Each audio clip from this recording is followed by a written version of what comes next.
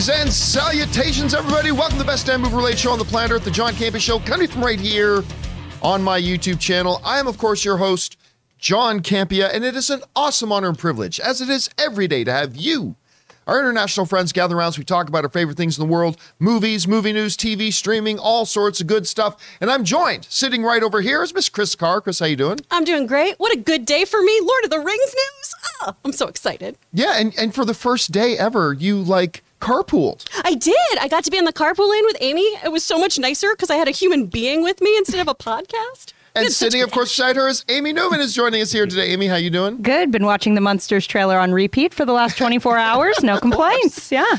Wow, that's a way to live. Of course, joining you guys in the live chat over there today is Mr. Ray Ora. Ray, how you doing? That Lord of the Rings trailer. Come on. Come on. We'll talk about it in a minute, but Come on. Ray was watching it before we started the show, and he was audibly gasping. Yeah. I could hear, Anyway. And also joining us, running the show today, producer Jonathan Voico. Jonathan, how you doing? Hey, just pumping the brakes over here. And Robert Meyer Burnett is off recording a mailbag right now as we speak, and then he will be here a little bit later today as we do our next episode of Best Movie, Worst Movie, and we hope you guys will come and join us for that as well. Okay, guys, with that down, we got a few things to talk about here today, so let's just get things started here with an off the top. And the first off the top is this. Now, everyone knows Netflix original movies suck. Now, there are some exceptions. Every once in a while, they'll squat down and squeeze a pretty decent one out. That's not too bad. Now, some great ones too, like whether you're talking about The Irishman or Old Guard. I really like Old Guard. Now, every once in a while, they'll put a pretty good one out. One of their more recent ones, which is the most expensive film they've ever made, is the $200 million film, The Gray Man, with Chris Evans and good Canadian kid, Ryan Gosling. And this is one of those ones that looks really good. The trailer for this one dropped, and it looked incredible. I was at a premiere in Hollywood the other night for my buddy Kyle Newman's new film, One Up, which debuts on Amazon tomorrow, so check that out. But while that premiere was going on, at the theater next door, another premiere was going on, which was The Gray Man. They were doing their big Hollywood premiere, and I was like, maybe I want to go over there. But no, I stayed at my friend's premiere. I'm glad I did. So now the reviews for The Gray Man are crawling out, and it's a Netflix movie. Right now, The Gray Man that's pretty mixed reviews. It's as mixed as mixed can be. Right now, it's sitting at 49% on Rotten Tomatoes, with one of my favorite reviews. Let me see if I can find it here. Coming from the Globe and Mail. I love their summary of this. The Globe and Mail writes the following. It is a thriller made by people who know what great thrillers can do, but without the ability to make one themselves. Which is, that's a nice little thing. Good job, guys. Now listen, of course, I'm cheering for this movie, despite the fact that I don't have a lot of faith in Netflix original films. I am cheering for this movie. You got good Canadian kid Ryan Reynolds. Ken, the Ken doll, is in this movie. Looking forward to see it. It's got a great cast. I mean, Ana de Armas is in it. Chris Evans' mustache is in it. Ooh. He's got big PE coach vibe right now. Yeah, yes, he does. I actually think Netflix is pushing for an Oscar nomination for Chris Evans' mustache. As they should. Best supporting. I think they're going to try to go for that. I haven't had a chance to see it yet. I mean, he rocks that stash, though, right? He saw producer Jonathan and was like, that's a look, and I'm stealing it. Oh, yeah. Everybody knows Evans watches this show every day. Saw fact checker Jonathan said, there it is. That's what I'm going for. He's going to make me climb the rope, and I just can't do it.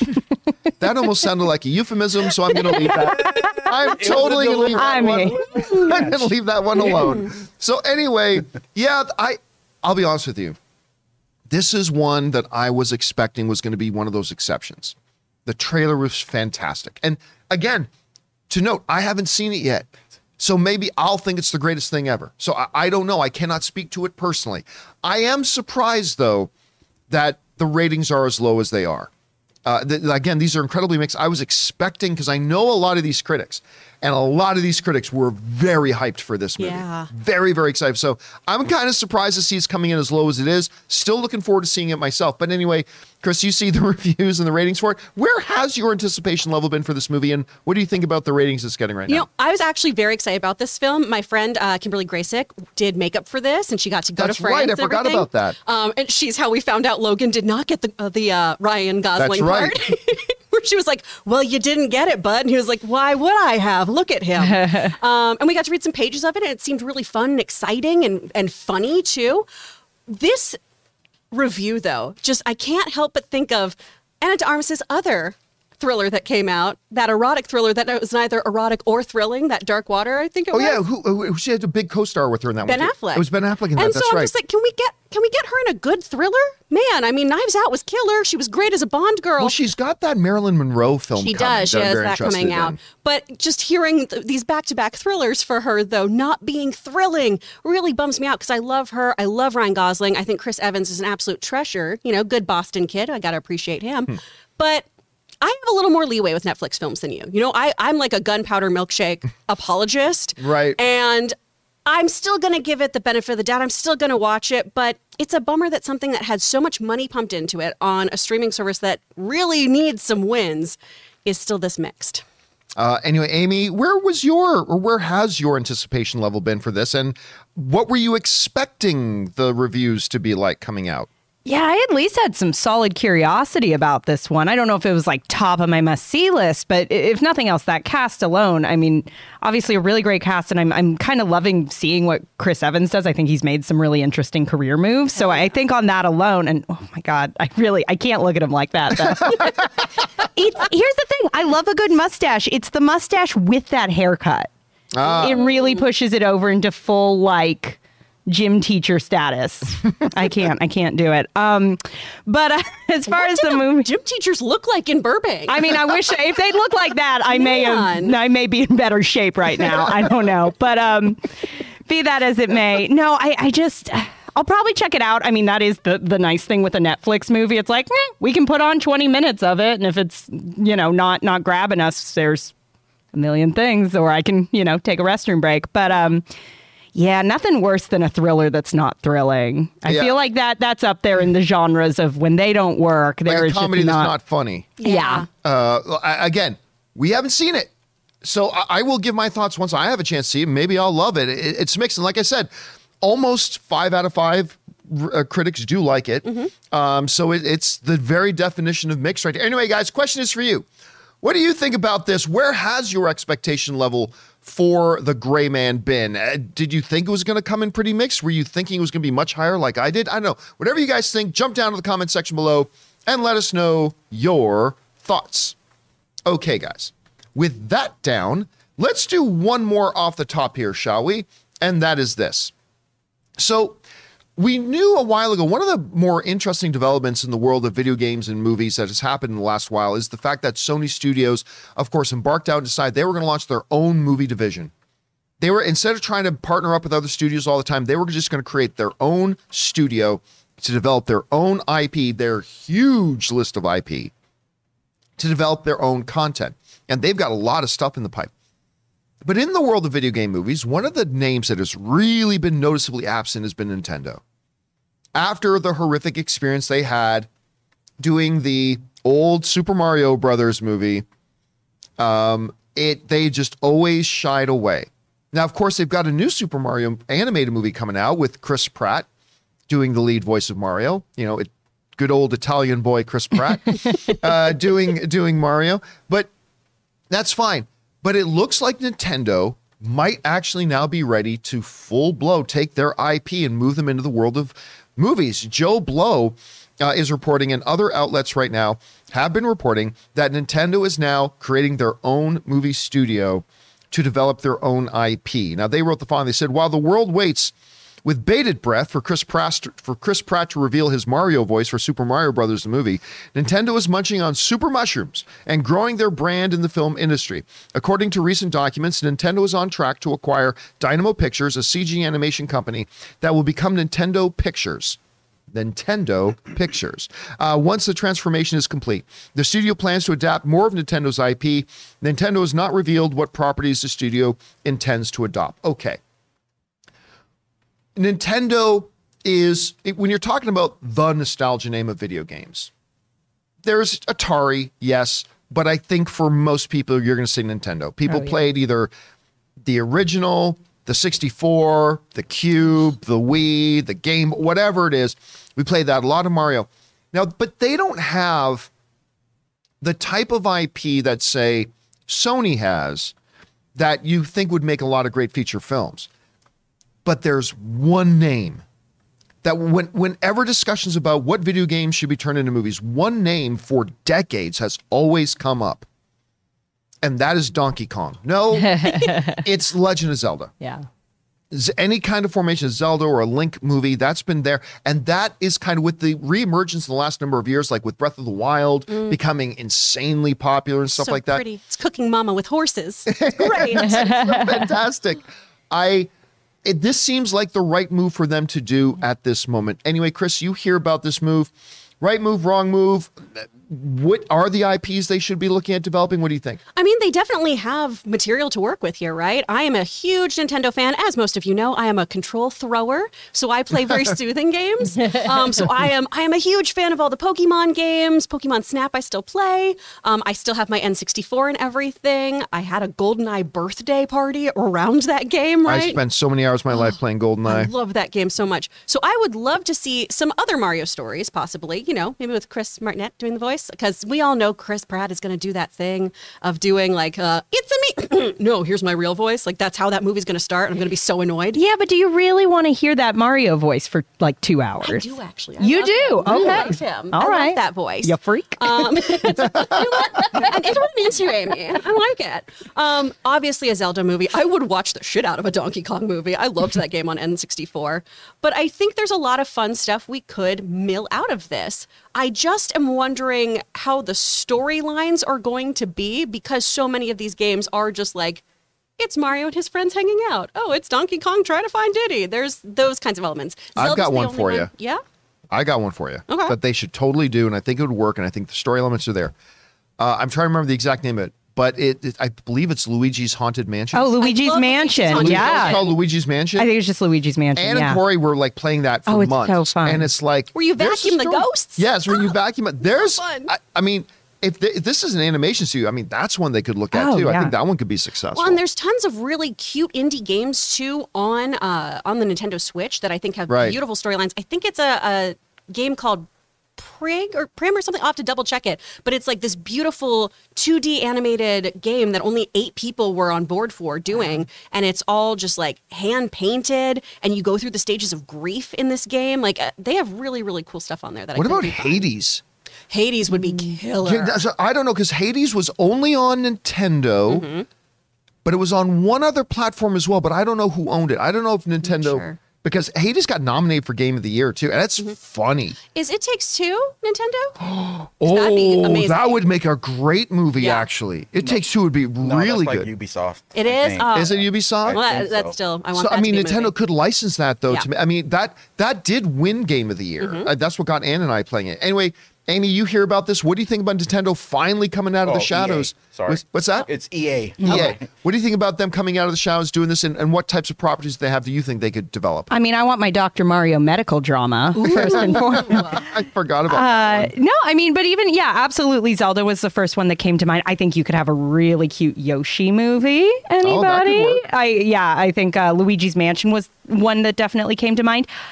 I don't know if they, and I say this as, a pretty diehard Nintendo fan from my childhood onward, but I don't know how much they have the properties to, really, really sustain a studio.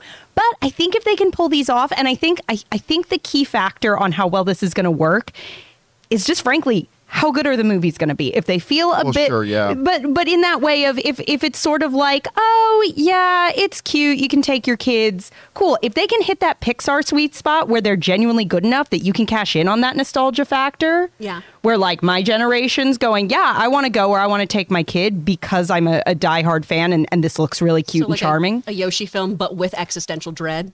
Yeah, exactly. Where he's like, oh, my mortality. Really go full Pixar with it. I love that. No, but I think if they can cash in on the nostalgia, but make them good enough that we're not just going, this is just a cash grab, I think it could be really fun. Okay, what if you mix Ford v Ferrari with Super Mario Brothers? Yes. And you get Mario Kart. I would love a Mario Kart movie. A Mario Kart epic thriller with Ana de Armas. Give her the movie she But doesn't not Ana de Armas. But not Ana. But what do you think, I was Ray? going to say, is this live action or animation? Animation, The it studio looks they bought like. was an animation studio, so I they're going would to rename love that to it Nintendo Pictures. I would Yeah. love for it to be live action because they have Star Fox, right? Oh, that's game that's with not a bad one. With the animals. Yeah. barrel roll. That would be so dope. They even have like ghouls and goblins. You could do like a. I don't like think a that's night. theirs, though. I don't Oh, think it's Ghouls not and Goblins theirs? is theirs. They- But that would be a killer one, too. I mean, that's like my greatest complaint about that upcoming movie, where it's like you have Anya Taylor-Joy, who is the physical human embodiment of Princess Peach, and it's an animated movie. It bummed me out. Because imagine how Zelda would look in like the. Oh, see, that it'd be no, gorgeous. Zelda is one that I mean, look, they'll probably do it in animation, but that is one I would love to see in an epic, I know it's overused to say, but Game of Thrones style epic you could do with that. But anyway, guys, question is for you. What do you think about this? Nintendo has bought themselves a movie studios. We call Nintendo Studios. What properties do they have that you would look forward to them developing? Whatever you guys think, jump down to the comment section below and let us know your thoughts. All right, guys, before we move into our main topics here, we're going to take a second to hear from one of the sponsors of today's episode, the delicious, and I love them, our folks over at HelloFresh. We want to take a second to thank the sponsor of this video, HelloFresh. Now, guys, you've heard us talk about HelloFresh before.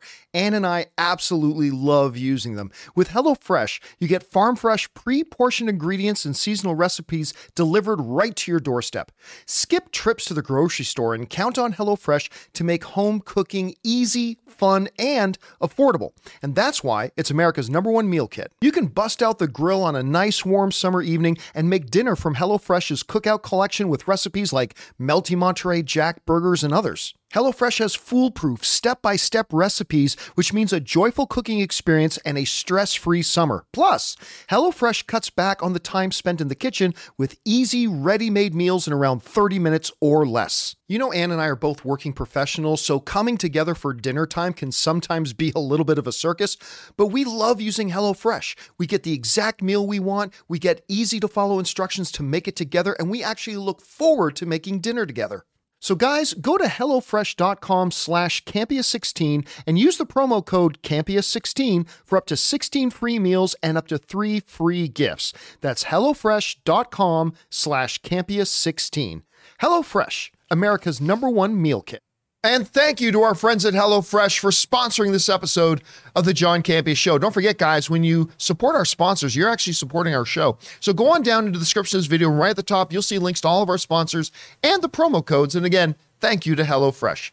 All right, guys, with that down, let's get into our main topics here today. And how do we select our main topics on the show? Well, that's easy. We need you guys to do that because you guys come up with our main topics.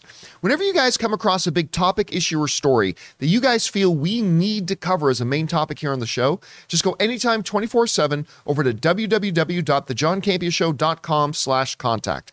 Once you guys get there, you're going to see a form. Fill it out with your topic or question. It's absolutely free. Hit submit, and then maybe, just maybe, you might see your submission featured as a main topic here on the John Campea Show. With that down, Amy, what is our first main topic today? Our first topic comes to us from Matthew Evan. Hello from Indonesia. John and crew, the Lord of the Rings trailer has just been released, and I think it looked great. Kudos to those who worked on the VFX and cinematography. Have you seen the trailer? If yes, how do you compare the looks of it to Peter Jackson's Lord of the Rings trilogy? Thank you. All right, thanks for sending that in. And of course, I think it was about a week ago, they dropped the teaser to what was going to be a full trailer coming out here. I have liked very much what we have seen, but also understanding they're not showing us a lot. This one, we finally are starting to get a little bit of an idea. We've got a lot more of Galadriel in this. Galadriel is really kind of the main focus of this. We really do get an idea that what do they call the Hobbit precursors? The Harfoots, because Hobbits didn't exist yet in the Second Age. That's right. So they were the Harfoots. Yeah. I guess that's what Smeagol was. So you have the Harfoots. Nerd. Nerd. So they have, obviously the Harfoots are going to be kind of key as well. Get a lot of sense of the elves and then what's going on with the dwarves. Clearly the rings and stuff, like all that kind of stuff is all part of it. I will say this first. We are still not really getting a sense of the plot in the trailers. And I really thought that this trailer was going to be the one that would give. Now, granted, we're getting a general idea, but really no firm thing on what the plot is going to be. They need to give us a good preview of a plot-centered trailer before this show comes out. They really need to do that. Okay, with me having said that and that aside, it looked beautiful. Mm-hmm. I mean, it looks great. It has the tone of the Peter Jackson Lord of the Rings. So this one spot more than any of the others has that tone of the Lord of the Rings that Peter Jackson bring us. I thought the characters look great. The landscapes look breathtaking. Even the background music is just, it all heightens that. And you guys know, it is my number one most anticipated thing coming out on television this year, has been all year. I thought it looked great. So anyway, Amy, you had a chance to see the trailer. What? We just lost connection. Oh, did we? Oh, no. Does anyone have Wi-Fi on your end? Let me check. It looks like it. I still have the chat going. Yeah. Huh. I can't Oh, connect they to said we're Facebook. good. Maybe it's just your screen. Oh, Yeah. Don't know how. They're saying they can see us. Oh, everybody's saying they can see us? Wow, Is my this picture good froze content? too. Well, I guess we'll just keep going then. If everybody says they can see us, that's great. I'll just try to fix it on my end, guys. I'll keep an eye on it. I'll keep on the eye on the chat. Yeah, Ray, keep an eye on it. At any rate, everybody's saying we're fine here. Okay, we're having problems on our end, but that's fine too. Anyway, Amy, you had a chance to see this. What did you think about it? I almost feel like I should defer my time to Chris because I can just feel her like vibrating next to me right now. But no, it looks fantastic. Like you said, there's definitely that level of I don't, follow sort of all the, like, I'm not familiar with the books. So I have a definite, like, I don't know what this is yet. But that said, I do think there is an element with Lord of the Rings, with just how beautiful, how stunning that world can be, how much I think those movies are sort of comfort movies to a lot of people. If they can pull off something halfway decent, just based on how good it looks, I think there will just be a general excitement to be back in that world and have that in sort of that different medium of having it streaming, like right there on your TV, some new Lord of the Rings adventures. I think is going to be exciting. That said, yeah, I can't really speak to what we're dealing with exactly. But I think just the quality of this trailer is enough to just get that expectation real high for folks. Chris, you had a chance to take a look at it. How did you feel about it? Oh, my God. I love it so much. My dog is named Gimli, you guys. Come on. Like when you see the two trees of Valinor. Oh, yeah. I was just like, yeah. And right now it is very much a love letter to people who are nerds. Like Ray called it like it is, because, we have Prince Durin IV, who is showing us that jewel that is going to become part of the Rings of Power. And we see the trees, right, that are so intrinsically tied to Tolkien's mythology. And we go through the Mines of Moria again with Khazad Dûn, and it's so pretty. I'm so excited. I'm going to cry when I watch this show. Again, there's been many shows I've been excited about this year. The Boys season 3, Umbrella Academy, Yellowstone, new seasons, all that kind of stuff. It's an embarrassment of riches. Yeah, but this is the show. Even more than House of Dragon that I'm excited about. Ray, you saw it. You were getting all giddy. What do you think about it? This has become my most anticipated show after this trailer now. Really? This trailer by itself did that for you? House of Dragon has its work cut out for it because the scope in this trailer looks amazing. Yeah. It looks like totally different places everywhere. I love like the different factions. I love that shot where people are burning in the sky. I couldn't tell what that was, but that shot was awesome. Her vision. That was Galadriel's vision. Yeah. Oh man, this thing looks good. I mean, did we get the quote yet or no? The what? Did we do the quote yet? The quote graphic? Because like that. Oh, no. We haven't done that yet. Oh, okay. Because I was going to refer to that. Yeah, it looks good. All right. Well, speaking of that, this comes to us from the folks over at CBR who wrote the following. Rather than serving as a straight adaptation of a single book or series, The Rings of Power ties together the canon legends of Middle-earth into a prequel series set thousands of years before the events of Tolkien's best-known works, The Hobbit and The Lord of the Rings. Series director J.A. Bayona, I'm a big fan of his, claims that The Rings of Power, which is ultimately intended to be a 50-hour, 5-season series, is so expansive that it cannot even be considered television.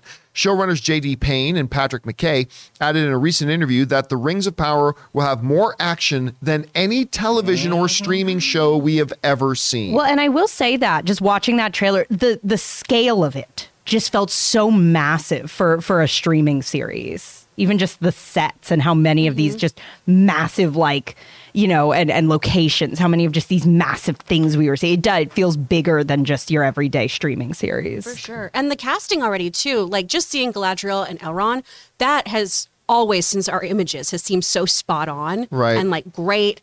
I'm so excited about this. And versus House of Dragon, I know these are both prequel series, but I am so much more obviously, I also love Lord of the Rings way more than I love Game of Thrones, but I'm so much more interested in this because of all these new characters and stuff too. I feel like the show's going to have real stakes, even though we know where it's going. There's so many new characters that we don't know what their fate's going to be that I'm so excited about it.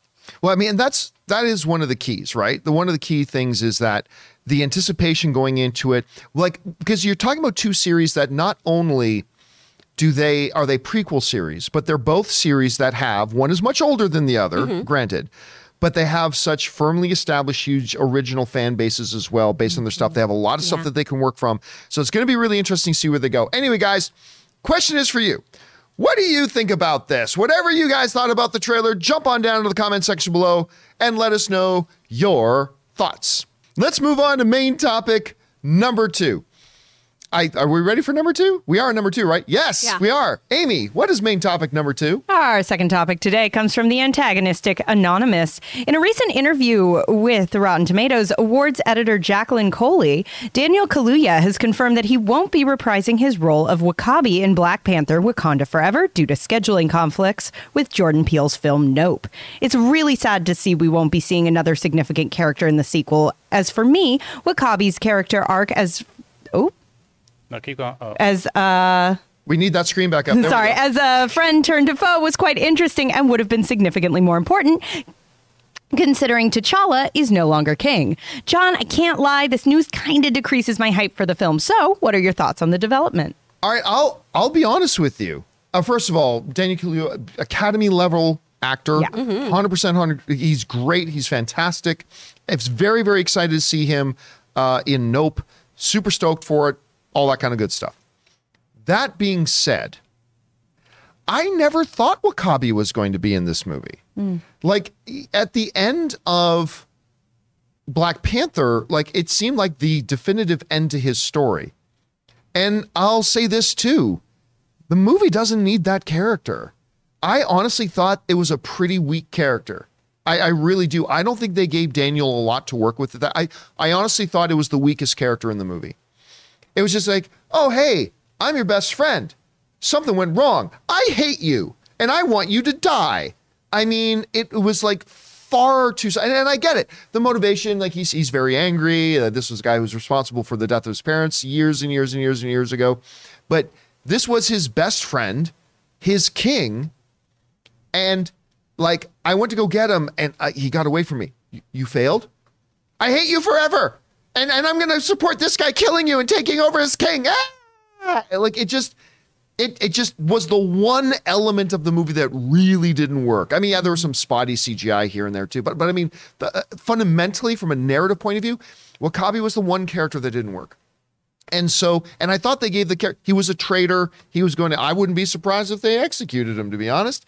But I mean, in a culture where they decide head of government by mortal death combat, sure, I could see that high treason against the king might have ended him in the death penalty. So I never really expected the character. I would have loved to have seen Daniel pop up, maybe as W'Kabi's twin brother. but I just was not looking forward to that character because I thought the character was weak. Anyway, Chris, you hear about this? Were you surprised that he's not going to be there? And like the very fact that he chose Nope over this is pretty interesting too. What do you think? Well, the choice of taking up Nope instead of this, I think makes so much more sense. He obviously has an incredible relationship with Jordan Peele. We had an incredible performance out of him. in Get Out, which really made his career. Exactly. He's so great in it. And obviously the two of them just work so well together. And Nope looks fantastic. You know how I feel about horror movies. Yes. And Jordan Peele stuff is stuff that I run to the theater for. So I think this, for his career, makes a lot more sense. We were watching a deleted scene this morning that showed those acting chops, right? That showed why he won a supporting actor Oscar for Judas and the Black Messiah, right? He's an incredible actor. And frankly, he just didn't have enough stuff to do in Black Panther, in my opinion. And the things that he really shone in, like, they were cut. They were left on the cutting room floor. And like you were saying, it doesn't make much sense for this character to return. Do I wish he was in the movie because he's such an incredible actor? Absolutely. And honestly, I feel like Black Panther is running into more and more issues about, just issues they had with trying to film everything because of COVID. Right. Having actors who aren't available in there, having scheduling issues. Obviously, the huge loss of not having Chadwick Boseman in there. So I'm really hoping that we have a great story here and some other actors of this caliber stepping in since they lost him. Well, and look, we know the one thing Black Panther 2 has is a very strong cast. Absolutely. Even without Daniel there. And Amy, you had a chance to see this. I mean, he basically had a scheduling choice. He could either go do Nope or he could go do Black Panther 2. I mean, honestly, too, I just think he would know I'm going to get a much better character to play if I just go and play Nope. Anyway, what do you think about this? Yeah, I have a lot of respect for him as an actor to make that call. Obviously, Jordan Peele's such an incredible director. Yeah, obviously they work together so well. I think a lot of actors would have gone for the Marvel money. So I really do respect his choice as an actor to take, what is probably going to be a more interesting film. That said, it would have been really cool to see if they could have given him more to do in this sequel. I don't know if the loss of his character is going to be, as big a hit, but I think emotionally at this point, there's just so much anticipation for this movie. The first one was so good that any announcement like that of this actor's not coming back just is that emotional, like, no, I want this to be good. And it's starting to feel like the odds are stacked against them. I think they can still absolutely pull it off, but I think from a fan perspective, the response is going to start piling up of like, is this a doomed movie? I'm not saying it is. I'm just saying that is like an understandable emotional reaction of like, oh, and now he's not in this. Oh, and now this is happening. So I still have full faith that they're going to pull something fantastic off, but certainly a bit of a bummer to hear we're not going to have an actor that is that wonderful contributing as well to this cast. As long as Ryan Coogler is in the director's chair. Yeah. I feel confident still with that. Yeah. I mean, as long as the guy is still directing, right, then this movie has every chance to still be great. Again, my enthusiasm for the film took two major hits. One, that they lost their main star. Yeah. Two, they then made the choice to lose their main character. And both of those have really tempered my expectations for this movie. But again, as long as Ryan Coogler's in the director's chair, let's see what happens. Anyway, guys, question is for you. What do you think about this? Daniel chose to do Nope over Black Panther. Do you really even think there would have been a role for that character to play in the next movie? Maybe you thought he was essential. Whatever your thoughts are, jump down to the comment section below and leave those thoughts there.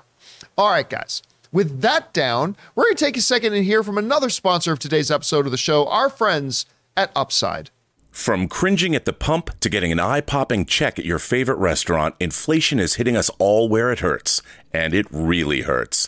That's why you should start using Upside. Upside is an incredible app for anyone who buys gas, groceries, or dines out. With every purchase, you'll earn cash back thanks to Upside. Every time you leave the house, you can use Upside. The app is incredibly easy to use. It isn't too good to be true. You can use it yourself and see that it works. Upside is a no-brainer. What do you plan to do with all your cash back? To get started, download the free Upside app in the App Store or Google Play. Use our promo code CAMPIA and get $5 or more cash back on your first purchase of $10 or more. Next, claim an offer for whatever you're buying on Upside. Check in at the business, pay as usual with a credit card or debit card, and get paid. In comparison to credit card rewards or loyalty programs, you can earn 3 times more cash back with Upside. You can cash out anytime to your bank account, PayPal, or an e-gift card for Amazon and other brands. Upside users are earning more than $1 million every week.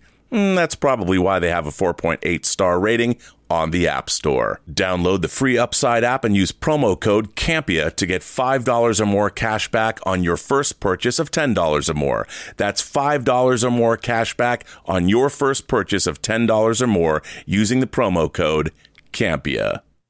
And thank you to our friends at Upside for sponsoring this episode of the John Campea Show. All right, guys, with that down, let's move on to main topic number 3. Amy, what is our third main topic today? Our third topic today comes to us from Amir K. Greetings, John. So a lot of people have been debating if Kamala ended up being a mutant or not at the end of the show, and if she morphed into Captain Marvel in the post-credit scene, or if she switched places with her. The creator of the show just confirmed both, saying she is a mutant and that she didn't turn into Carol. What do you think of her comments, and does this make more sense than their alternatives? All right, thanks a lot for sending that in. And I probably should have given a spoiler warning before we read the question, but yeah, this is going to deal. The show came out a couple days ago, but this is dealing with a couple of spoilers that are. If you still haven't had a chance to watch the episode, I'm sure you've heard about everything in it by now. But just be warned, we are going to talk about a couple of key things in this as we go in, both of which were mentioned in the question. So yeah, coming out of Ms. Marvel, and we did the Ms. Marvel open spoiler discussion yesterday. And there were a lot of people in our live chat who, number one, did not necessarily think they were saying she's a mutant. And number two, didn't think she switched places with Carol Danvers, but rather believe that she turned into Carol Danvers. Now, just to be clear, the showrunner, the creator of the show, and the showrunner, her name is Bisha K. Ali. She was being interviewed by Variety, and she made both points very, very clear. On point number one about whether or not she morphed into Carol Danvers or whether she switched place, the interviewer asked her, so at one point, Kamala turns into Captain Marvel, to which Ali says she did not turn into Captain Marvel. And then the interviewer says, you're right, sorry, she switched places with Carol Danvers. That's right. So the showrunner puts that question to bed, all right? No more, we don't have to question it anymore. The showrunner clearly laid it out. She did not turn into Carol Danvers. She actually shot it down when the wording made it sound like she did. She goes, no. She didn't morph into Carol Danvers. She switched places with her. So now we know 100% for sure. No more theorizing, no more speculating. That's exactly what happened. She swapped places with Carol Danvers. That's number one.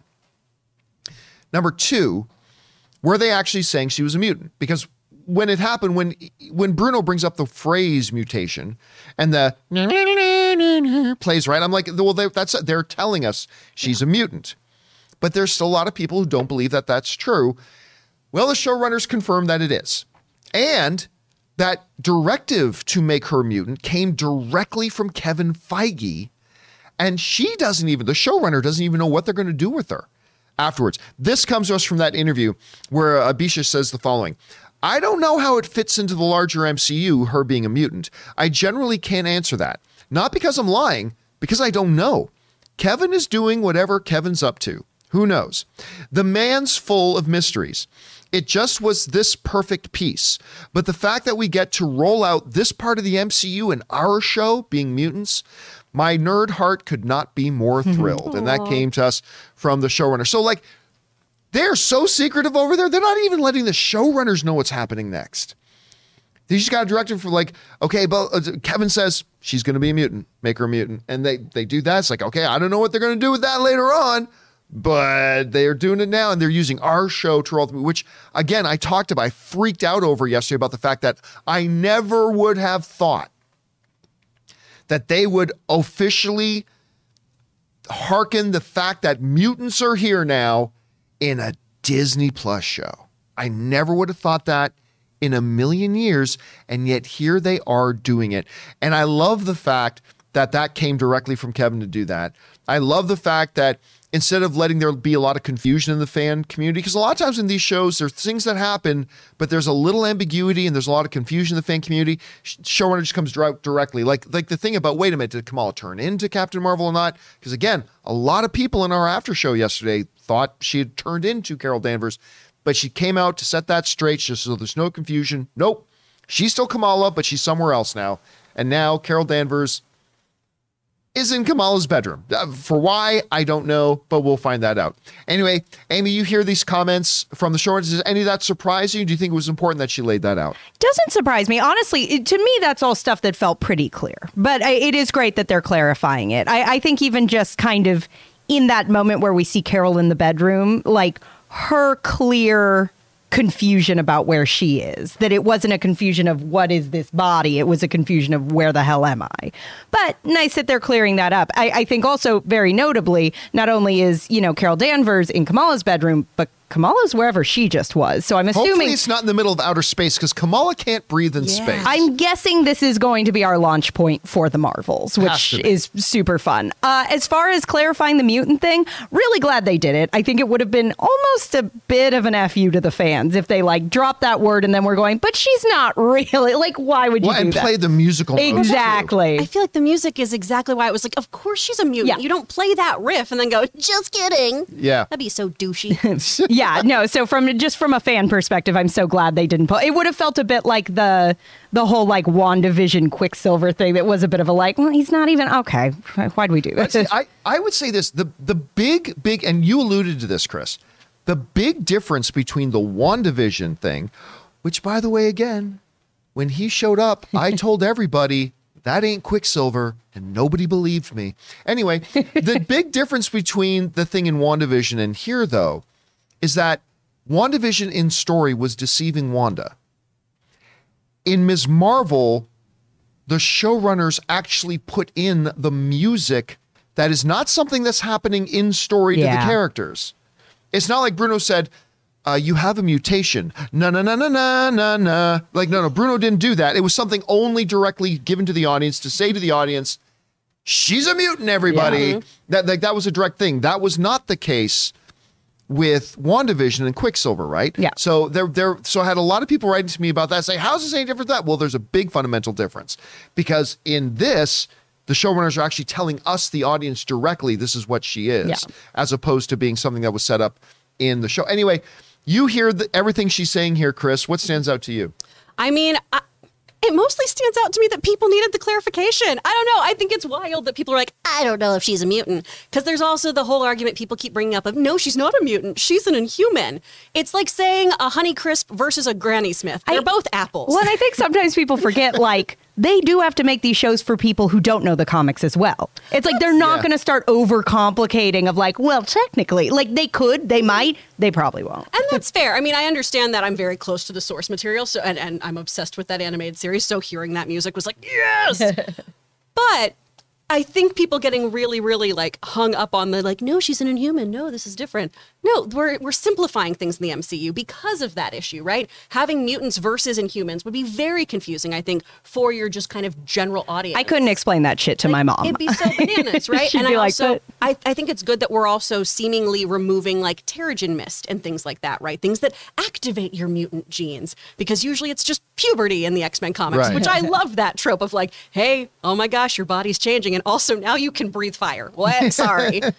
Grown up is weird. So I'm really, really excited that they did clarify that. They did say this. And it just shows, too, that Feige keeps his cards close to the chest. Yeah, really close. And I really love that, actually, though, of, hey, I want you to make the story you want to make. Just make sure you include this little nugget. And they did that so well in this story, right? She told the exact same story she wanted. Ali had full carte blanche on this to do what she wanted here. And then it just was one scene. Hey, make sure just Bruno says one line to her. That doesn't change the narrative of what you're doing.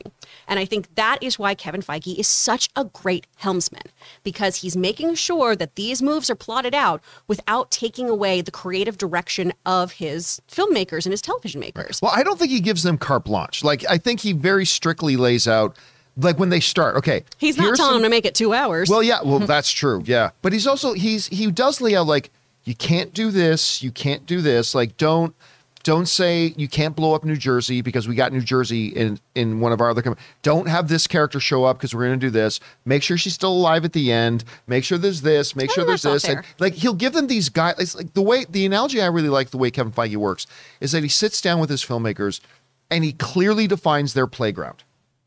And he says, now, in this playground, within these parameters, go nuts. Mm-hmm. Whatever you want to do, You go and do. But just don't leave the sandbox. Yes, or don't leave the destroy it. sandbox. Don't leave the boundaries that we've set up, and then you should be good to go. For sure. I think the other really exciting thing about this too, the Carol Danvers stuff at the end there.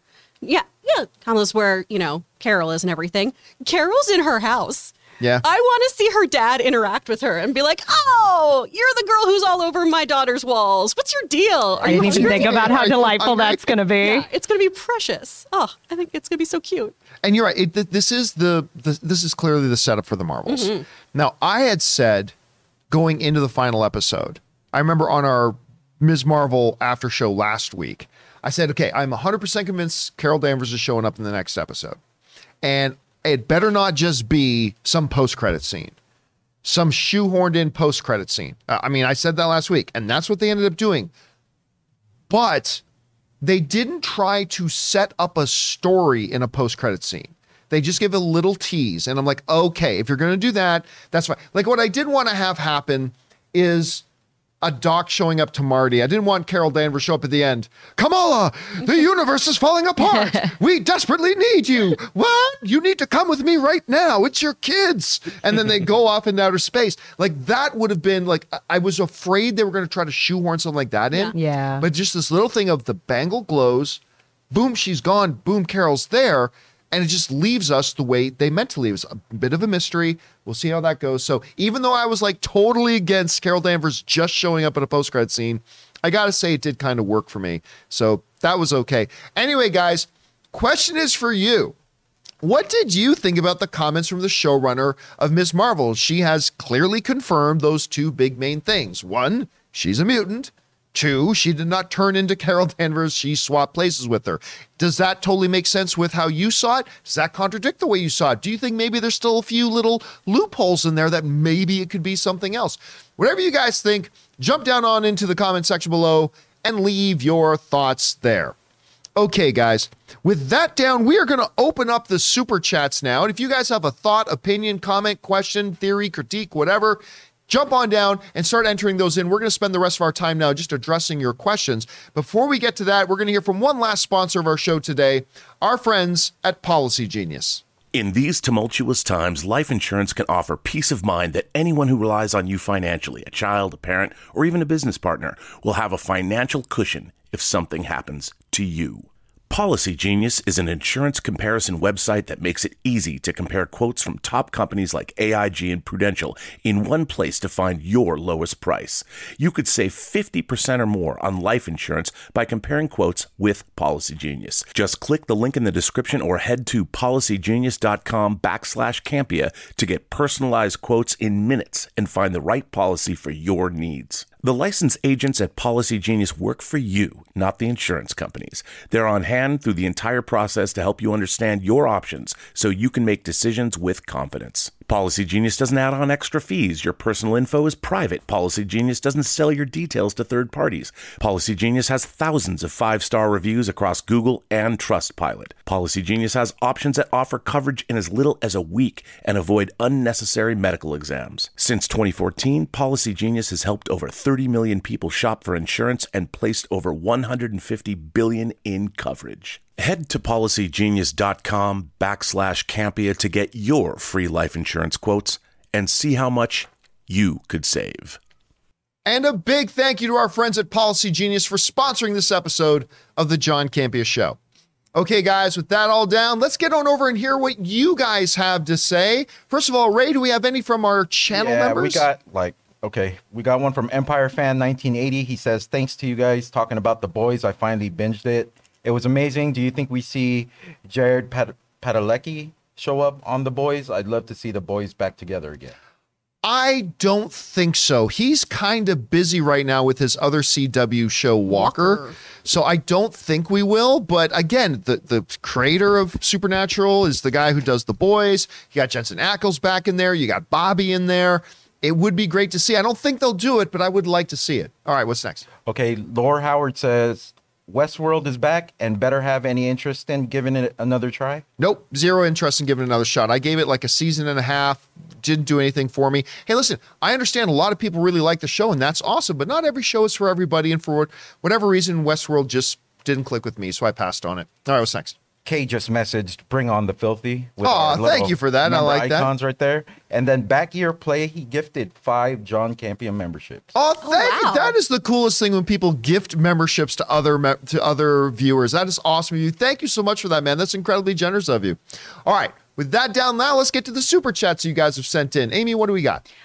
We have Jojo Pont sending in a super chat. Thank you, Jojo. And King Mike Todd's as well. I think that might have been yesterday. Kara Black said, Amy, since you love Rogue One, were you aware that Jyn Erso's theme is actually in the original Star Wars film when Luke is telling Obi-Wan he can't get involved with the rebellion? I didn't know that. I was not aware.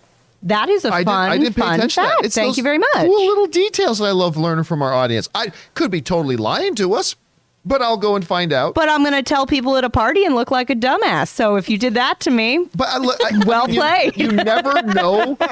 You never know if it's actually true when they write in. But Yeah. I just tend to choose to believe these little facts from our audience write in, just like some guy chooses to believe that a stripper actually likes him. So we'll just go with that. They don't? no, they like you, Chris. They like you, but not nobody Ask them else. about their hopes and dreams. This is going to school, right? I'm helping my textbooks. What is this? All right, what's next? What's happening? Cynthia said, the important philosophical questions mankind have asked. Who are we? Why are we here? Where did we come from? Kevin Feige, what the hell are you up to? Yeah, I mean that's the thing that a lot of people. But now even the showrunners we're finding even the executives over there like, what the hell are you doing in that room? I like to think he has no plan. He's just like, yep, you got to make her a mutant. He just like walks out of the room. He's like, Kevin, what are we doing here? One day I really need to read these Oh, comics. Jesus. Shit. I need to think of the comment. He just walks in the other room and Googles, who is Ms. Marvel? What is an Inhuman Yeah. that everybody keeps talking about? All right, what's next? Joseph Michael with the $20 super chat. Thank you, Joseph. If I were to explain Ms. Marvel to someone unfamiliar with Marvel Comics or the MCU, it's basically like Spider-Man, but it's a girl. Would that be an accurate description? Also, Mohan Kapoor, Kamala's dad, Yusuf, is GOAT. He's Yeah, he is. so great. The whole family, Amir, the mom, the dad. Their chemistry and the performances they pulled. Still, I think, do you even watch Bake Off? Is like one of the best lines in the series. I just love all of them. But you know what? In basic terms, as somebody who doesn't watch Marvel and doesn't know comics, just to say it's not inaccurate. If you want to just get too really oversimplified, say, think of Spider-Man, but she doesn't lose her parents and she's a girl. It's not a bad reduction. And we're in Jersey. Yeah, and they're in Jersey. It's not a bad little reduction. That could give somebody a basic sense of the kind of story they're going to get. Well, I think just a definite, if you like a Spider-Man-esque superhero and that kind of scale with your superhero, that's a better way of saying it. This is a good show for you. Yep. All right, what's next? Sin Vendetta said, Chris, as much as I'm looking forward to your thoughts on Lord of the Rings of Power series when it comes out, I really wish I could see your actual reactions as you watch the show. Oh, man. That would be so long, though, of just me sitting there and being like, I feel like all of you would get sick of it really quickly because it'd just be me crying. Yeah, I've thought about stuff like that, like about doing live watch-alongs, but the reality is I don't like the idea of live watch-alongs. Because number one, it's the same reason I don't do trailer reactions. I'll always feel like I'm just overhamming it for the camera. Yeah. And if I'm not, then I'm feeling it's just going to be a really boring watch. Because when I watch trailers, even trailers I love, if you were to look at me, I'm not like watching a trailer. That's just how I exist through life. Like I'm like the whole time. My resting face is The just whole like, time that I'm talking and she's not on camera, that's what she's doing that's to pretty me. much. I'm like, Chad. But I mean, like when I watch a trailer, I'm like, and that's it. That's my face, right? When I'm watching a trailer. So I don't really see a need or a thing. And I have a feeling watching a show too, like you might get me go the odd, oh, wow. But I mean, I could film it and edit it down. I don't know if that's interesting. I was thinking about doing that. I really want to do that with you and Aaron watching The for Descent. that horrible movie. The Descent, yes. Why are you so mean to me, John? The Descent, I give you nothing but joy and love. Or this one. I've seen that one. You've seen American Yeah. Werewolf in London. This is my all-time favorite horror love movie. that movie. This is the Laserdisc, by the way, that Rob gave me as a gift Okay, because I he was knows gonna it's my favorite, my all-time favorite horror movie. Do you have something to play that I know on? I do not, but just having it is special to me. My dad might still have a Laserdisc player. But yeah, but so. I was thinking Rob about has, doing like, that, getting you guys to watch it, but then editing it down to like 15 horror minutes is of the- also Yeah. funnier to watch people react to because horror Yes. is just a more visceral reaction. Yeah. That's true. It's the Lord of the Rings. It's going to just be Ray yelling nerd. Yeah, the whole time, nerd. The video's going to take a real turn when Ray gives you a full swirly at the end. By the way, gonna have to make sure that we do that. You are on the Lord of the Rings. Oh, the after show? Absolutely, Yeah, we'll yeah. do that for sure. All right. Anyway, we got to keep going. What's next? Jay said, why are they telling me how great IMAX is? Well, I'm already in an IMAX theater about to watch an IMAX movie. I am already here. I've been sold. Is there a second part? Because I feel this. Didn't get in. Okay. Well, look. It's like when you're going to Denny's and they're like advertising pancakes to you and you're like, I'm here. I'm eating pancakes. There is you a were gonna get difference. waffles. There is a difference between what AMC does and what IMAX does. Because if you're talking about that big swirling number countdown, 10, 9, 8, right? Like they are literally showing you before the movie starts, look how fucking crisp this is. Yeah. Like it doesn't matter how, like AMC Prime theaters are still my number one choice. But every time I'm in an IMAX and they play that opening, listen, we're going to quickly demonstrate for you. This is the kind of image you're getting by coming to an IMAX. And they show that opening with the spinning numbers and space and the sound. I'm like, okay. And it's kind of like a recalibration for my brain in watching it.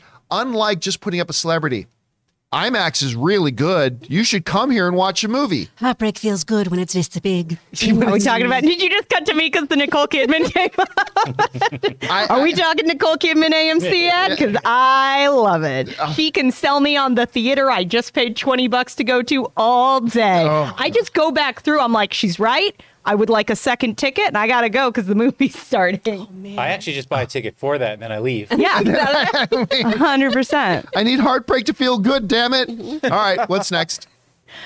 Joseph Michael said, "Where's Rob? I wanted to hear his thoughts on the new Rings of Power trailer." Rob is recording a mailbag right now, but he will be back for Best Movie, Worst Movie a little bit later. All right, what's next? Luis Enrique de la Peña said, the first X-Men film turns 22 years old today. Wow. Do you have any memories from it, and does it still hold up? It absolutely still holds up. I mean, obviously, the comic book genre has evolved. Everybody forgets, like some people will point to the Blade movie. The Blade movie did not kick off the golden age of comic book movies because it didn't make studios and producers look at it and go, wow, we can do comic book movies a different way than they've been done. Like Blade was great. I'm a big Blade fan. I think it opened that door slightly. It cracked it. Maybe. And then X-Men like just friggin' kicked it. But it was the first X-Men, and I remember the name starts with an R, the producer of the Dark Knight series. I'm trying to remember his name from Warner Brothers. At any rate, but I've heard a lot of producers and studio heads say it was when that X-Men movie came out.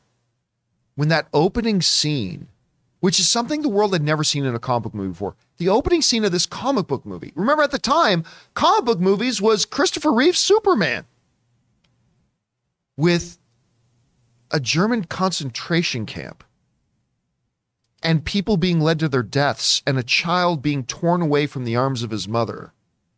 It's like, I remember sitting in a theater the first time watching it and thought, I didn't think comic book movies could be this. I didn't think comic book movies could be this. And it just fundamentally changed the way that Hollywood looked at what comic book movies could be. And it ushered in, and it took them a while to kind of find their footing, but it is what opened the door. It is why I call that at first X-Men movie, that is the movie that started this age that we are in now. There would be no MCU today if it was not for that X-Men movie. I do not believe there would be a DCU today if it was not for that X-Men movie. And so, yeah, a lot of those moments stand out to me a great deal. All right, what's next? Kara Black said, are we sure Stormfront is really dead since we didn't actually see her die? And it's not just a ruse by her and Edgar to mess with Homelander, and she returns soon as this Vader-like cyborg? I'm pretty sure she's dead. Yeah. I mean, they set it up pretty well too. You saw, like, with him rejecting her philosophy, you saw she lost the will to live at that point. And I have no doubt she's I don't dead. know. It was a little Really? vague for me. You think the door's a little bit It was open a there? little vague for me. Well, listen, it's not like They did that's show her body being carted out of the building. I'm not convinced. I'm not All convinced. right. Okay. Just holding out for more of those weird bedside handies she was giving out. By the way, they did That's what we say need. it. I do love that actress, so maybe I'm just say it hopeful. explicitly, but she's Homelander's mom. They didn't say that explicitly in there, but I 100% believe that, yeah, they used Soldier Boy's juice, but they needed somebody else. They need an egg to fertilize. I think it was lightly implied that while Soldier Boy was his dad, I think Stormfront was his mom. But if that's true, you think they don't want to keep her alive to play with that? I just think. Like, I think if that's true, it makes it more likely that she's not dead. Are you rethinking your bedside handy comment now, Chris? Is that what So you're much worse. It's so much worse. so much worse now? Sit in what you've done. Why you gotta think about what you said? Stop, Mom. Mom. I'm not saying I want it to be Stop. explored further. I'm just saying. Somebody in the live chat said, "Hey, that's just Alabama." Wow. All right, what's next? Sam Ash said, Wanda, what mouth? Kevin Feige, what Inhumans? I don't get it. Because she gets rid of Black Bolt's mouth. Oh, Black Bolt's And mouth says what? Yes, Kevin Feige, the true Wanda Maximoff of Marvel. yes. What did you listen? I don't think Kevin Feige wants anything to do with Inhumans. No, because it was Again, it just feels like an extra thing, too. It's like everyone knows what a mutant is. that show was such dog shit. It was so bad. It was just a warm fart on a cold toilet seat. It was so bad. It was so bad. The only good thing about it was the dog. I love Lockjaw. The dog was great. I Bring love back the dog. Lockjaw and get rid of everything else. But the thing is, too, it's also a source of great frustration and pain for Kevin Feige because it was kind of one of the main battles that he had with Ike Perlmutter over. And he's like, effing humans. I just don't think he wants anything to do with it. And I bet if we got a backstory on Earth 838 that we saw Black Bolt in, I bet Kevin Feige would say he's a mutant and not an Inhuman. Yep. I would put money on that. But who knows? Anything is possible. All right, what's next? Jay Terrell said, does Kevin Feige making decisions like deciding to make Ms. Marvel a mutant give you more faith in Phase 4 direction? No? I don't. Listen, I don't have any lack of faith in Phase 4's direction because I don't care about Phase 4's direction. I care about good individual movies and good individual TV shows. If you make a good individual, if you just make a series of really good, enjoyable TV shows and movies, I'm happy and you'll be successful. The problem is that they're not turning out their best work right now. Ms. Marvel's an exception. Eternals, WandaVision, Spider-Man No Way Home. But other than those properties, the rest of them have not been their best work. So yeah, him making her a mutant I think is exciting, but does it give me more faith in the direction of the MCU? Not necessarily. Though I do feel like, because he was making those comments about like things are going to become clearer sooner, Yes, I you're do gonna think start to we're see a definitely picture. on that path of he's clearly playing 4D chess with this Yeah. stuff, and I think something's coming together. Yeah, you're right. All right, what's next? Ricky Bizarro said, I'm a self-admitted Marvel fanboy, liking Phase 4 more than most, but something felt off to me, and I may have figured it out. Rewatchability. And looking for part 2. It's right up here. I found it. Every project to come out I've seen, enjoyed, and never thought of again. I've no desire to watch Eternals again, like The Winter Soldier, or Thor 4, like Guardians. It's lately felt movie of the month to me. Next part. If it got in. No. No, that wasn't it. He's Oh, there we it go. is. Oh, nice job. Not sure the solution or if there even is one. I love the MCU and I'm excited for the future. But if I'm feeling existential sometimes, I ask myself, what's the point? Love you, John. First time getting a question in love. Oh, thank you so much for that, Ricky Bizarro. And you know what? Here's the thing. I agree with your assessment. Yeah. Other than Shang-Chi, which I've seen, well, I've lost count. I've just straight up lost count of how much. I think I am one of the bigger Shang-Chi fans. I think it is one of the best comic book movies ever. I really do. It might even contend for top 5 to me. Best comic book movie ever. Maybe. Might be in the 6 or 7 spot. Spider-Man No Way Home, very rewatchable. So good. I have rewatched WandaVision a number of times. I will rewatch Ms. Marvel. I'll never watch Loki again. Other than season 2. I'll never watch season 1 of Loki again. I'll But never the watch hair flips, John. I know the hair flips. I'll never watch Falcon and the Winter Soldier again. I'll watch season 2, but I'll never watch that again. I'll certainly never watch Hawkeye again. I'll never watch Black Widow again. I kind of thought Eternals didn't have the rewatchability, but then when I went back to Canada recently, I ended up watching it on the plane again, and I'm like, you know what? No, this movie's pretty good. I still wouldn't say it's great, but that movie's pretty good. So maybe it's got a little bit more rewatchability than I thought. I've seen Thor in theater a couple of times, but when it does come out on Disney Plus, I don't know. And I like the movie, but I don't know that I'm going to be watching it 3 or 4 times on Disney Plus like I do Shang-Chi. So you know what? I think you're kind of right. I think there is a rewatchability issue. I think you're right on the money there.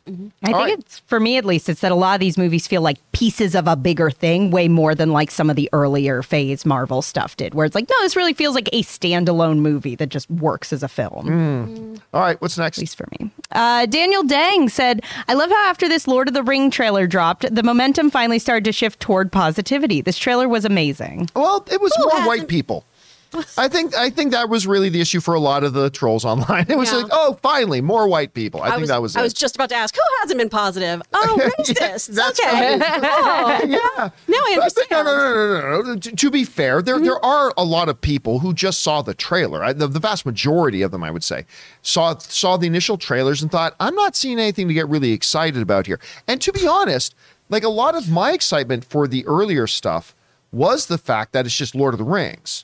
Right. And I thought it looked good and whatever, but for a number of people, it just wasn't resonating with them. Then there's a group of people, it's like, there's a disturbing lack of white skin on these trailers. There was Listen, some of my them. elves are going to look a certain way. Yes. But again, there was just a lot of people who I think looked at the trailer and says, I'm not seeing a lot of stuff to get excited about yet. And even I wasn't jumping over the moon about the previous stuff. That's fair. This looks great, though. When this just really the images of hands came out, I was almost crying in here. I was like, did you see the posters? And everyone else was like, what's wrong with you? All right. What's next? King Tannic says, I just know that during the stream crash, we lost another pair of John's headphones. Poor guys never stood a chance. Campia grabbing those headphones with the might of Zeus, just busting your balls. Oh, no, LOL. listen, I will be the first one to tell you.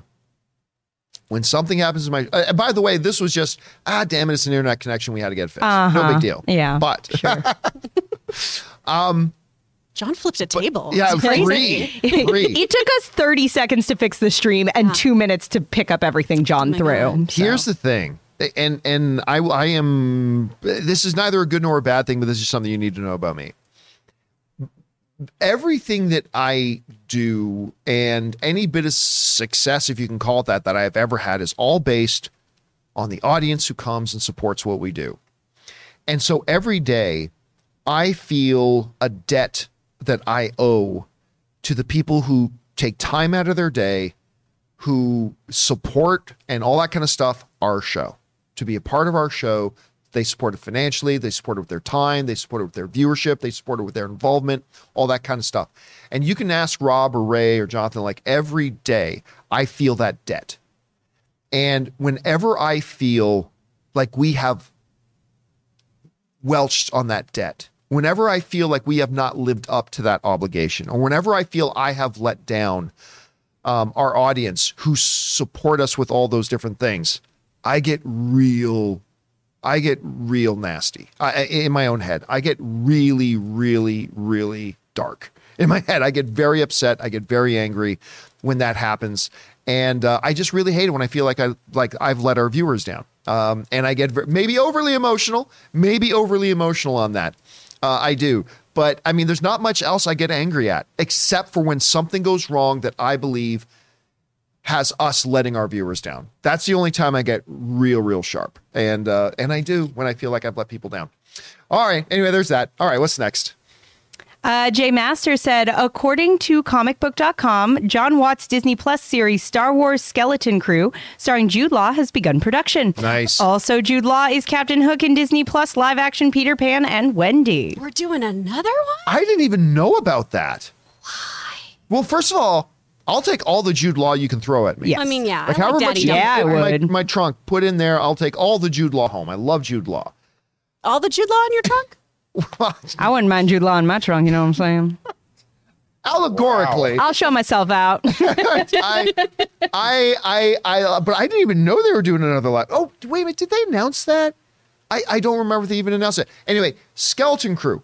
I am excited about this. I'm looking forward to the very fact that John Watts is involved with it. I was very excited when I found out Jude Law was going to be the lead. I think that's great. The whole idea about it's going to kind of a Goonies feel to it as well in Star Wars universe. I'm down. Oh no, what are you laughing at? I just want to clarify to the person in the live chat who was concerned. Yeah, I know that means in my butt. I know what I said.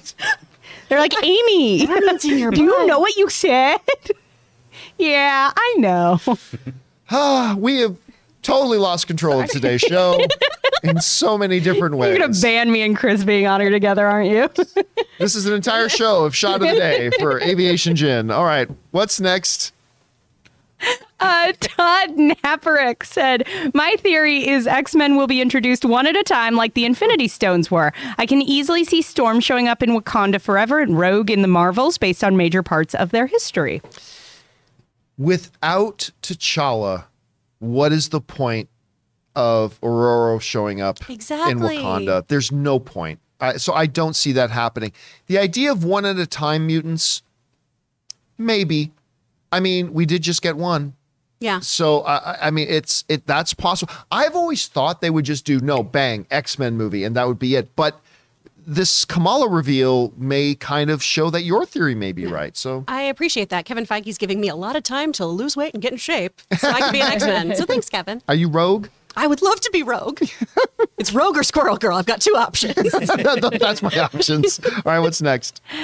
Kara Black says, will Bo-Katan and the Armorer have a confrontation with each other and have a showdown in Mando Season 3 due to the conflicting Mandalorian ideologies? I think conflicting Mandalorian ideologies are going to take a backseat to conflicting Mandalorian politics. So, I mean, they might, but I have a feeling they won't.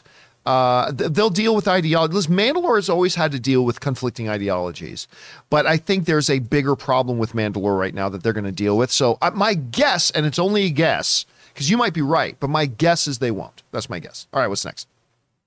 Fanimator said, what did you think of Jurassic World Dominion? Never saw it. Me neither. I had both commitments out of town and then got sick. And then heard all the mixed things about it, and I just lost all my enthusiasm to see it. Yeah. And at that point, other things started to come out. There's like, okay, well, I either got to decide to go watch a thing I'm already really far behind on, or fall behind on other things as well. Yep. And I just kind of let it slide. And so I'll watch it at some point. What's that? It's not important.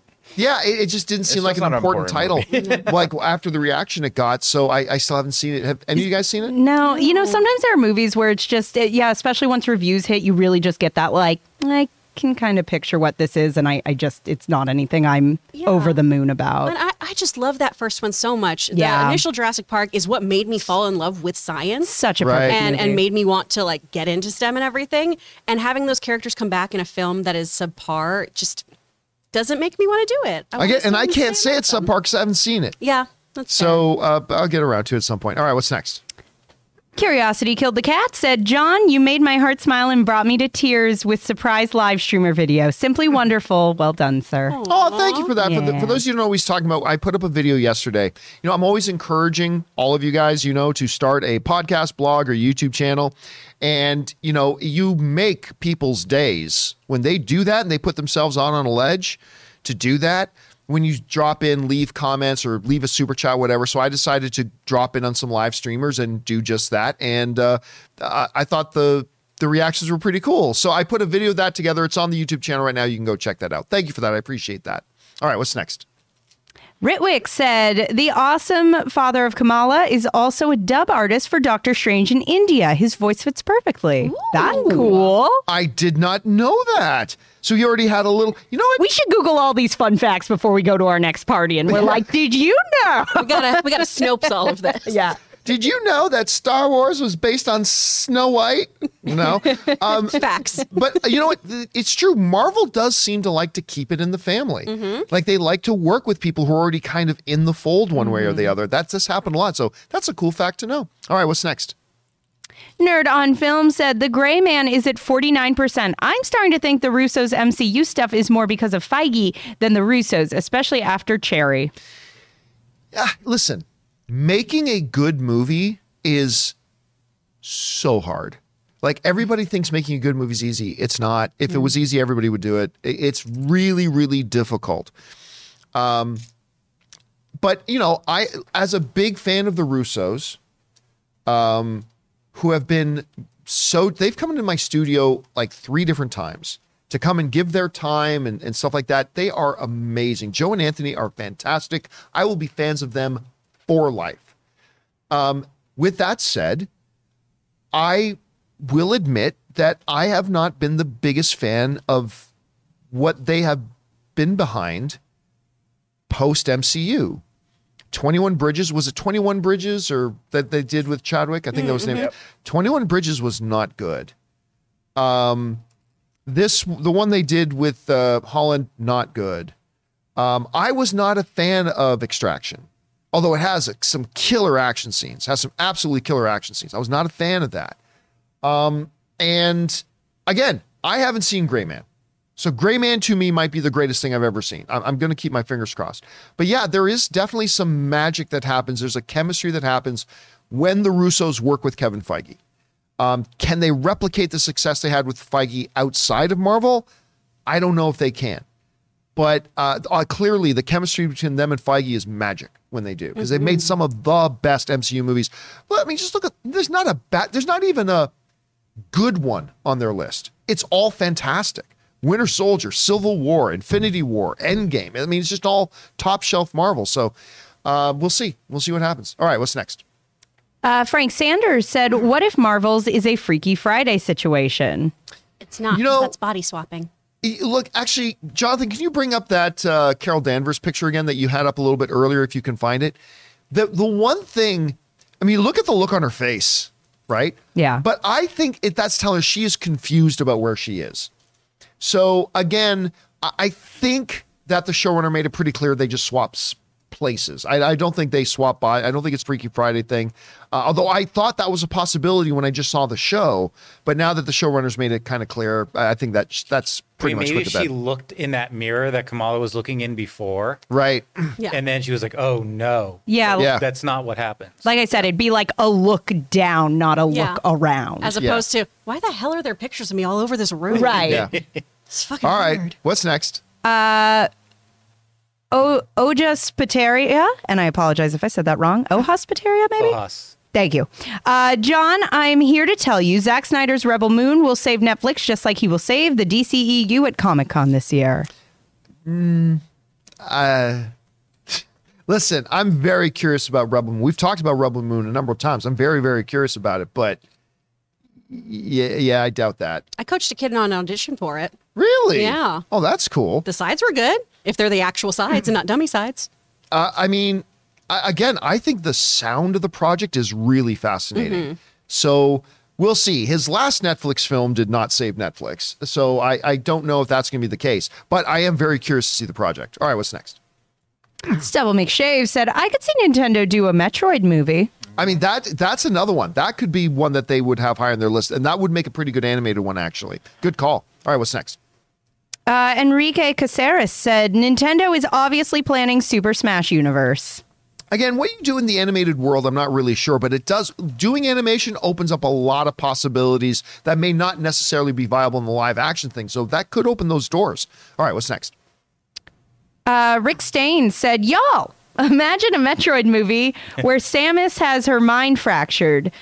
She receives a distress signal and arrives on a planet to pure turmoil and desolation. Again, there's a lot of different possibilities they could do. Now, listen, I'm not a big Metroid I played a little bit of Metroid. I couldn't tell you the first thing about it now. Yeah. So I don't know. But again, the possibilities, especially if you're going to take it into the animated realm, a lot of things you can do. And that would work so much better in live action, I think. You think it would be better in live action? Iron Man and the exosuits and Alien. I mean, they especially with with like a whole different planet and just with the weapons but the on problem is that sounds like a $250 million movie, and that's what we should spend. And it wouldn't make that though. I mean, is Metroid really an IP that would get people out? I really think Nintendo should be getting a live action studio too, because a lot of these properties would work so much better. Zelda, Metroid, and all them, I think would work so much better. Even Star Fox. Imagine like Muppets, but with X-wings in space. But would That'd be Metroid so cool. make money? Nah, man. But Ray wants it. And this is why Ray is not CEO. Yeah, I mean, come on. I mean, do we even know what rights they own? Like, I would say, like, well, Castlevania, but that's Konami. So do they even have the rights to that? I mean, I know there's the animation. I don't know.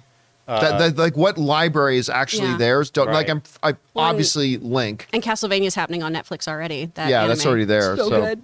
So all right, what's next? You read we that did right? that. Joseph, Joseph SFL said Metroid movie, please. Again, we're getting a lot of call for Metroid on here. Like all it. right, what's next? We got Luis Enrique de la Peña with, did you know that Michael Rosenbaum and Tom Welling started a podcast called Talkville yesterday where they talk about each episode from Smallville? Well, it's funny because that is the big trend now because Yeah. you have the two main guys from Scrubs. They now do an each There's episode thing. Office Fake Lady. friend- You have fake Office doctors, Ladies. girlfriends. You now have the New Girl cast doing each episode of going through each episode of the New Girl. So that's kind of the new thing. By the way, Michael Rosenbaum has what's called Inside of You. I think that's the name of his Yeah. podcast. It's a really good podcast. It's a great podcast. He does well on that. Do you know that they also, I think they own a winery as well. I think them and Stephen Amell from Arrow also have some business ventures together. Like Stephen Amell has Knocking Point, which is his winery. Then I think those guys opened a winery as well. Then I think they did a collab on something. But yeah, like, so Tom Rosenbaum and Tom Welling, or Michael Rosenbaum and Tom Welling, have been actually working together as business partners for years as well, and outside stuff. All right, what's next? It's funny, though. I will just say with those, they've almost taken the place of like DVD commentary. Yeah. Yeah, it really Because it has. is that episode by episode. Any hoodles. Sebastian Gonzalez said, damn, Vecna got to Galadriel too? MV confirmed, LOL. I have no idea what any of that meant. I know who Vecna is, but what are they talking about? I guess in the Lord of the Rings. In the trailer, Galadriel still had her eyes. What are we talking about? Yeah, I don't know what we're talking about. Like, are you saying that was the actor who played Vecna? Because no. it wasn't. No, not that I know of. All right, anyway, what's yeah. next? Oh, maybe like the floaty people, kind of like, I don't Oh, know. maybe. Yeah. Oh, yeah. That maybe that Galadriel's vision looked like the Upside Down. Perhaps. Maybe that's what they mean. Perhaps. Okay. All right. What's next? I'll allow it. Zishan said the reveal happening so soon after Strange Multiverse of Madness tells me it was a very deliberate decision to do it on the Disney Plus show and not the big movie with Wanda. I mean, was it deliberate? I mean, there was no like they weren't going to make Wanda a mutant. They've already kind of set Wanda's background, so we knew that ship had kind of passed them in the middle of the night. So but I still believed it was going to be in a movie. I still believed it was going to be in a movie. I did not think they'd do it in a little Disney Plus show, but especially with how good this show is, I'm very, very glad they did. All right, what's next? This is that part 2 we couldn't find. Oh, Jay said, don't need an ad at the place I already gave my money to about the thing I already gave my money to. I'm already here. Who are the ads for? Again, so for the IMAX thing, that one I see is more practical and functional. It's actually doing something to show you something, to say, this is what you are in for, this kind of image. That's one thing. If AMC did that before their Prime, actually they do. In the AMC Prime, they have a spot like that has run for years, that I've always appreciated, showing you the difference. Here's what black looks like on a regular movie screen. Here's what black looks like on our screen. And the whole, yes, the projector is still on thing. Yeah. Like that sort of thing that is saying, we want to give you a quick demonstration of what to look for in this movie you're going to watch, about how much better it is here. Boom. So I see IMAX's thing and AMC's Prime little thing. I see that as being functional. As opposed to, you know what you should do? You should go to See a movie at AMC. Yeah. It's like, okay, Bitch, yeah, I'm I'm here. here. I'm here. All right. Anyway. Yeah, and I mean, the inverse of that wouldn't make sense. So you couldn't show off what IMAX does at On a home. TV screen. Yeah. Right. Yep. And then what used to bug me was the flip side of that, where they would show you, you get a DVD, right? The standard definition DVD. This is what Blu-ray will show you. I'm like, how can you show me what Blu-ray is showing me when this is a DVD? Yeah, when I'm watching this in a 480 They format. said, just trust us. What you're seeing right now, It'll it's get shit. It's like when television commercials come on and say, look at the vibrant color of this new Sony TV. It's like, dude, I'm watching it on a JVC. Right. I got this in an alley. This is a trash TV. All right, what's next? Jonah Barnhart said, hello. Do you think it's possible that a VFX strike could be possible like the writer's strike? The problem is there's no VFX union. Oh, that's such bullshit. I mean, there are chapters of what is the big union that just averted a strike? Like IATSE? Yeah, IATSE. There are chapters that have VFX members in it, but there's no organized VFX union. And until they do that, it's going to be very difficult. And here's the problem. The VFX artists' problems aren't from the studios. It's from the VFX companies. Yep. Because the VFX companies are the ones that are bidding rock bottom dollar on the projects that the studios are putting up, which forces them to overwork everybody and all that kind of stuff. So it's a tricky, complicated thing, but something has to happen for these artists. Absolutely, especially with the push now to working from home so much more. A friend of mine does post-production, beautiful work, and he is working, 18-hour days from home because it's just, well, you're there. You might as well get it done, buddy, which is horrible. Look at all the time you're saving from commuting. Yeah. Put that into work. Yeah. Isn't it great? And you're punished then for also being very on top of your work, where it's then, well, then you can do more of this. Let's get ahead of this next thing. That's been true in work Any and kind of management job. forever. It's Yeah. like if you're really good at your job and you finish your work effectively and creatively, instead of getting kudos, they go, oh, well, I guess we can give you more work. It's like, Exactly. wait, that wasn't why I got really efficient. But anyway. All right, what's next? That's why I've been mediocre at this the whole time. Keep expectations low. Bang Blaze 71 said, just finished Breaking Bad. I definitely liked it, but with how much it gets hyped up online, I thought it would be a lot better. Well, I mean, listen, that's the thing. It doesn't matter. Look, there are people who don't like The Godfather. As weird as that sounds, I know people who don't think The Godfather's all that great. So you're going to go into any show and you're going to either like it or not like it, and you're going to like it to a certain degree depending on how it hits you. And it's not going to hit, like for a lot of people, it hits them as one of the greatest things that's ever been on TV. But it's not going to be like that for everybody. If it wasn't that for you, that's totally fine. Well, and I feel like there's a difference between consistently hearing, this is really good, and consistently hearing, this is the best show that's ever been made. Like for me, and I thought it was an incredible movie, but there was almost a degree when I finally got to Everything Everywhere All at Once. It was like, it was amazing. It literally could not have been as good as everyone told me it was. Right, 'cause it sounded like the unless greatest I thing I've ever actually made. just pissed myself from joy and laughter and didn't? Shit. I mean, I did, but I do at most movies. That's a me problem. Regal. But no, I think there is a level of not just this is so good, but this is the best. And you almost can't make something good enough once you're hearing that hype for years and years and years. Yeah. Yep, expectations become the enemy of joy sometimes. All right, what's next? Suthius said, we've seen this in official clip, but the score where we see Jane Thor for the first time in Asgard is awesome. My favorite new piece of MCU music. Title of score is Mama's Got a Brand New Hammer. Oh, that's I fun. love that. Again, I can't remember a lot of the score because in Thor: Love and Thunder, I'm just so fixated on the soundtrack than I am on the score. Again, that in the kids' battle when the bridge for November Rain starts to play, I'm like, that is perfect. I loved that. All right, thanks for pointing that out, though, man. All right, what's next? Delightful. Al Rensha said, do you think the Kaluuya loss could raise fans' expectations for Black Panther 2 at San Diego Comic-Con? I would want Marvel to bring amazing footage to calm me down. They know they don't need to do that. Nobody's panicking because W'Kabi's not in Black Panther 2. Nobody's panicking over that. Like if I heard that Nakia or Okoye or wasn't in it, then I would start to get a little bit worried. Those were much more important, much more functional characters than W'Kabi was. So I don't hear any panic from people that he's not there. I don't know anybody that was expecting him to be there, to be honest. So I think it's gonna be fine. I just wanted to praise Mr. Kaluuya for having options, to actually have the options there. Let's hope he gets more roles. I want to see him in a comedy role. He's got some acting chops. Well, he's very hilarious passionate, too. and he's making money. So What a dream as an actor too. What an embarrassment of riches of a choice that is. Yeah. If you haven't seen his acceptance speech too for his Oscar, it's one of the funniest things ever. It's so good. And I cannot wait to see him in Nope. Cannot wait to see him in Nope. All right, what's next? I think too, just real quick, I think it's such an imbalance on the reaction to it, because if you said, "Oh, Daniel Kaluuya, if there was an article, is going to be in Black Panther 2," everyone's like, "Oh, okay, okay, whatever." And then you say he's not, and everyone's like, "Oh my God, he's not!" It's not balanced. Yeah. All right, what's next? Ritwick said, Gray Man reviews bombed, Resident Evil series early reviews bombed, Netflix in gore voice. So this is my vow, all good content will die. $200 million gone, reduced to atoms, I guess. Again, I'm not going to say that because I haven't seen it. I am surprised because, again, a lot of these critics that are saying they don't like it so much, I know, like I personally know we're very excited about this movie. But again, but remember, it's mixed, right? It's almost a 50-50 split. It's not like these are the worst reviews, the worst reviewed thing ever.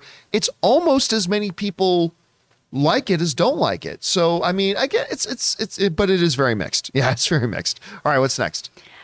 Seconds from Disaster said, with Kamala switching spots with Carol, there are theories that the Bengal is actually one of the nega bands. We were discussing that. By the way, I would highly encourage you go and check out our open spoiler discussion, our Ms. Marvel after show that Rob and I did yesterday. We got into that as well. And that is absolutely one of the prominent theories, and I wouldn't be surprised if that's the way they go. But remember, the comics are the comics.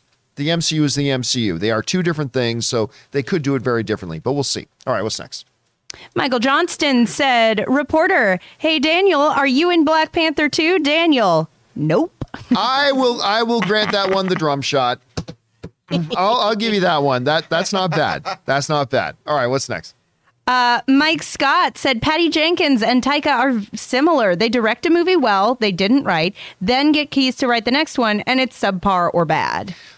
Ooh. Thor, I will still stand on this. I know everybody's like, Thor 4 is not bad. Thor 4 is better than Wonder Woman 2. Yeah, Thor 4 is infinitely better than Wonder Woman 2. like But Wonder again, Woman Taika's written wonderful things that he's directed. I mean, look, you're an Oscar the for it. laundry list of great stuff that. Now, do I think that Thor 4 is one of the weaker things Taika's done? Yes. Yeah. Yes, when you compare it to What We Do in the Shadows, Jojo Rabbit, Thor Ragnarok. But even being the Wilder worst movie on that list is still good. It's like Yeah. being the worst Christopher Nolan movie. Yeah. So there's that. As far as Wonder Woman 2, Patty Jenkins, again, she only directed a movie that wins Academy Awards in Monster. She then did the first Wonder Woman, which was like the first legit breakout film for the DCEU. Like legit. And then, listen, but again, everybody thinks making a good movie is easy. And then somebody makes one movie that doesn't quite live up to expectations. And listen, I'll tell you, I didn't like Wonder Woman 84. no. But the thing is, that's like one project she's ever done that wasn't great. Sure. So I am not worried about it. I'm really not worried about it. And again, it's not like they do one and they do bad. No. Both of them have very, very good resumes. So I wouldn't worry about it at all. All right, what's next? J Master said, John, do you want to feel old? Today is the 25th anniversary of Disney George of the Jungle, starring Brendan Fraser, and 27th anniversary of the first X-Men film. Yeah, the first X-Men film, that one feels like a long time ago. Yeah. The first X-Men does feel like there are movies that come out that celebrate anniversaries that I go, wait, that movie's how old? Because it feels like it came out a few weeks ago. George of the Jungle, that feels like another lifetime ago. Yeah. I mean, By the that way, day was seared into little Amy's memory. Oh, yeah. So I remember. But I remember The Fraser because sons. I was there. Ooh. I kind of, a long-term crush, I still have a crush on her, is Leslie Mann. I love her so much. She is so great in George of the Jungle. Obviously, I will always think of her with all the great work she's done. To me, she'll always be, get some fucking French toast from 40-Year-Old Virgin in one of the funniest scenes in movie history. So good. I just love her. I think she's great. And she's married to Judd. Yep. Yeah. I mean, it's funny hearing. Yeah, sometimes I'll go to comedy clubs. Like the last time I went to go watch Mark, I went to go see Mark Ellis go perform. And as a surprise guest, Judd Apatow showed up. Oh, nice. And Judd Apatow did a set. And he did this whole set of, I can't remember exactly what it was, but it's like trying to explain to their kids, like, you know what? I shouldn't even repeat it. I'm not going to repeat it. I'm not going to repeat it. But I love Leslie Mann. I love that George of the Jungle movie. I always think so of my do I. mom. She said like it was like a mommy date with all the kids, and like the trailer came up and all the moms just looked at each other and went, we could go see that when it comes out. Yeah. And by the way, looking forward to it. We got Brendan Fraser. I believe he's Firefly in Batgirl. Yep. Yeah. Right? So he's coming as the villain in Batgirl. So And he's congratulations. on So Doom excited Patrol. for him. Damn it. You know what I forgot as one of our off the tops? Batgirl because we've been discussing, I think they're going to make it theatrical. Oh, 1,000%. They just announced it is going theatrical in the UK. So I only think it's a matter of time before they announce theatrical in the US as well. I need to see that movie on Yeah, a big I'm screen. looking forward to it. All right, what's next? Mickey Veach said, if they're casting supporting characters for Ironheart, then they obviously have their lead by now, right? Maybe a Comic-Con announcement? It was It was announced. announced ages ago. That was like the first thing, guys. That was like the first thing they so yes, keep up. They did that. That one was announced a long time ago. All right, what's next? The Robo producer said, Harrison Ford Day yesterday. Yep. My son and I watched Indiana Jones 3 and The Devil's Own. Still my favorite Indiana Jones movie. Oh, absolutely. Like I just Sean Connery crushes in that. Last Crusade is so great. It's like it's almost it's a perfect movie. I love that movie so much. And again, such a huge laundry list of great Harrison Ford films. All right, what's next? Arun Babaraj said, I read a comment for the Kingsman scene in which Eggsy rescues the princess from the prison for some favors in return. The comment was, no wonder Mario always wants to rescue Princess Peach. Yes, if you remember the movie and you remember specifically what the reward was. Amy, it was in the butt. What? Is that what I... That was a great callback. Oh my goodness. Thanks, John. Well done. Now Slave to Love is playing in my head. A. Marcellus said, probably too early to tell, but do you see you Ant-Man 3 going darker because of Kang possibly kill off Hank or Jane Pym? I think Ant-Man is going to have the feel of Ant-Man. Don't forget, Peyton Reed is still directing it. It's going to feel like an Ant-Man film. But like Thor Ragnarok, where you can have the tone you're going for and have some very dark stuff happen in it, I think they can absolutely do that in Ant-Man 3.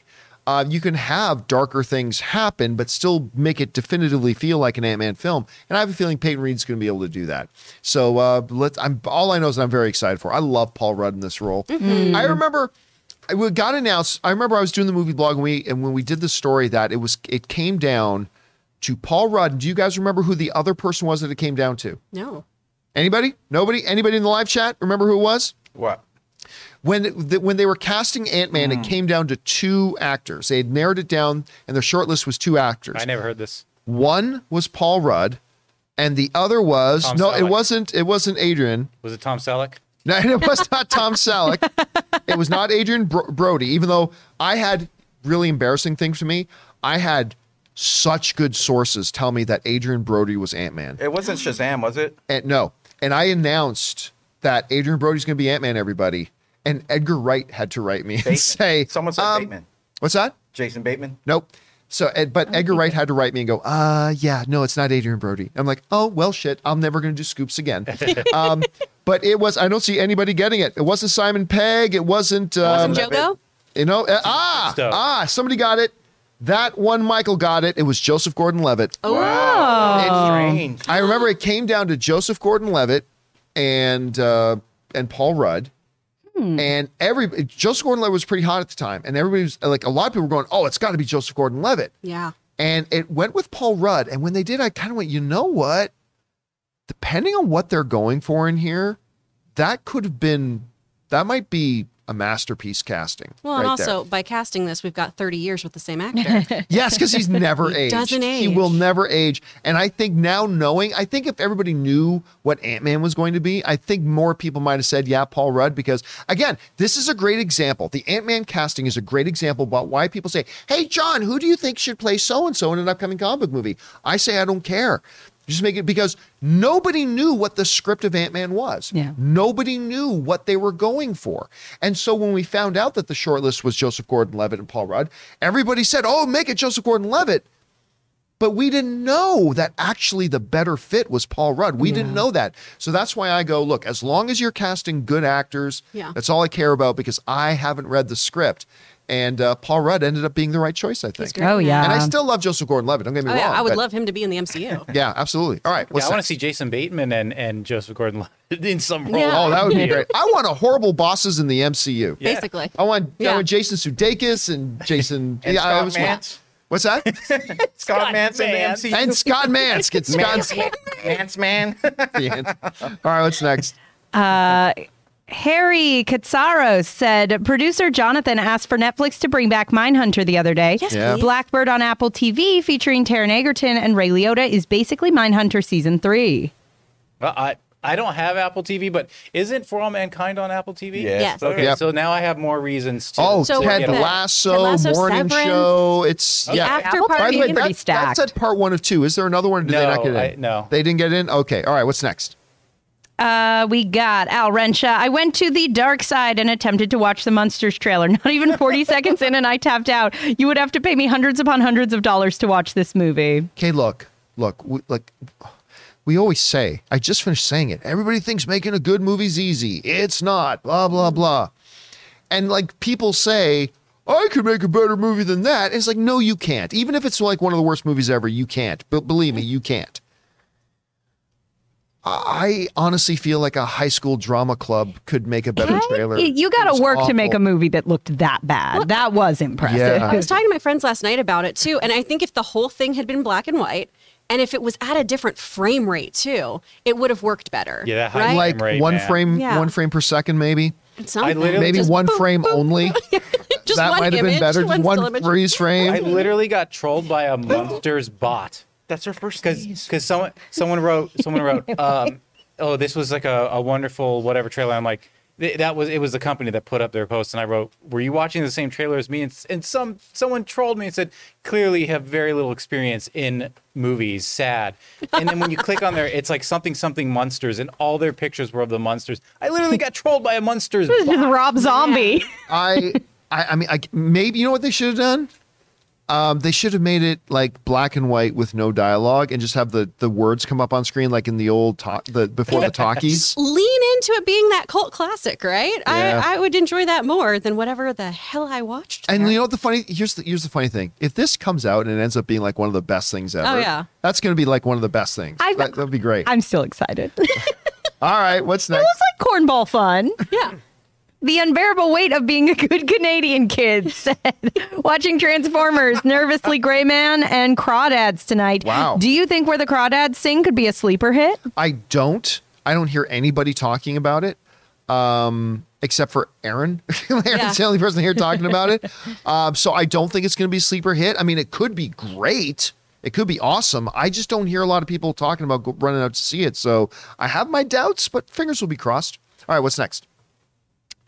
Ricky Bizarro. We already did that one. Jay Master said, writer Rhett Reese has recently come out to say that Marvel has been very hands-off in getting support from Marvel to maintain the tone and vision for Deadpool 3. Well, yeah, actually, him and his writing partner, Paul Wernick, we talked about this over a month ago, that they came out and said, you know what? Disney hasn't given us any notes yet. Yeah. Wow. They said they have been getting. They said now we're totally sure we'll probably push the limits, and maybe they'll write, hey, maybe cut that joke out. But they said so far in their writing process, not a single note Yeah. they've gotten. The hope is that it's a David Fincher Fight Club situation of you get one. You get Right. one that I'm going to say don't do that, and then it's going to be so much worse. Yeah, I and so far, listen, Bob Iger, Kevin Feige, they both said, look, we are not going to do R-rated stuff in the MCU. With the exception of Deadpool. And if you're going to open that gate, you might as well let them run with it. Yeah. Right? Don't dip your toe in an R rating. Go full hog. Yeah, if you're going to have them drop 4 F-bombs, you might as well let them drop 80. Yeah. And you might as well have National You Women's better Day. And, swear and peg. yeah, swear and peg. Come That's on. that's all. That should be the title of Deadpool. Deadpool 3. Swear and peg. peg. I You're think welcome, like guys. swearin and pagan, but it's got to have the little apostrophe. Somebody send that to Reynolds. Deadpool 3, swear and peg. Hey, Ryan. All right, what's next? Tim Platt said, Fox Kids or Toonami, which did you prefer? I was a Fox Kids guy, although I loved both. Dude, I was Toonami. Canadian. So I didn't have any of that. They were still watching. You Toonami. can't do that on television. Yes, that's right. We were watching. that's You can't do that on television. Damn right we were. Man, Toonami with Stephen J. Bloom being Tom Morrow. Come on. I've never even All that heard of this. sweet Yeah, I was anime. like, I was into like the softer shit. I was like, one Saturday morning on ABC. That was my that was shit. great with yeah, the Weekenders. hell yeah. Yeah. All right, what's next? Pepper Ann, come on now.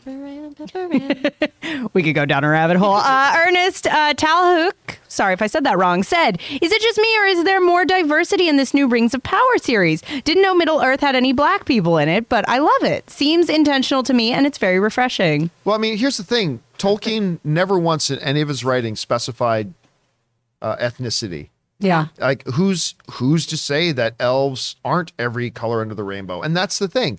So yeah, you really should have more diversity I mean, in it. It's such an old argument, but it's like, okie dokie, dragons are real, but you draw the line at people of color? Yeah. Like, if we're going to suspend our disbelief, just having a diverse world that looks like our own is not a suspension of disbelief. Exactly. I believe that melanin probably exists in Middle Earth. I imagine feel so. like- But here's the thing too. There will be people who hide behind the excuse of saying they're forcing diversity. Mm-hmm.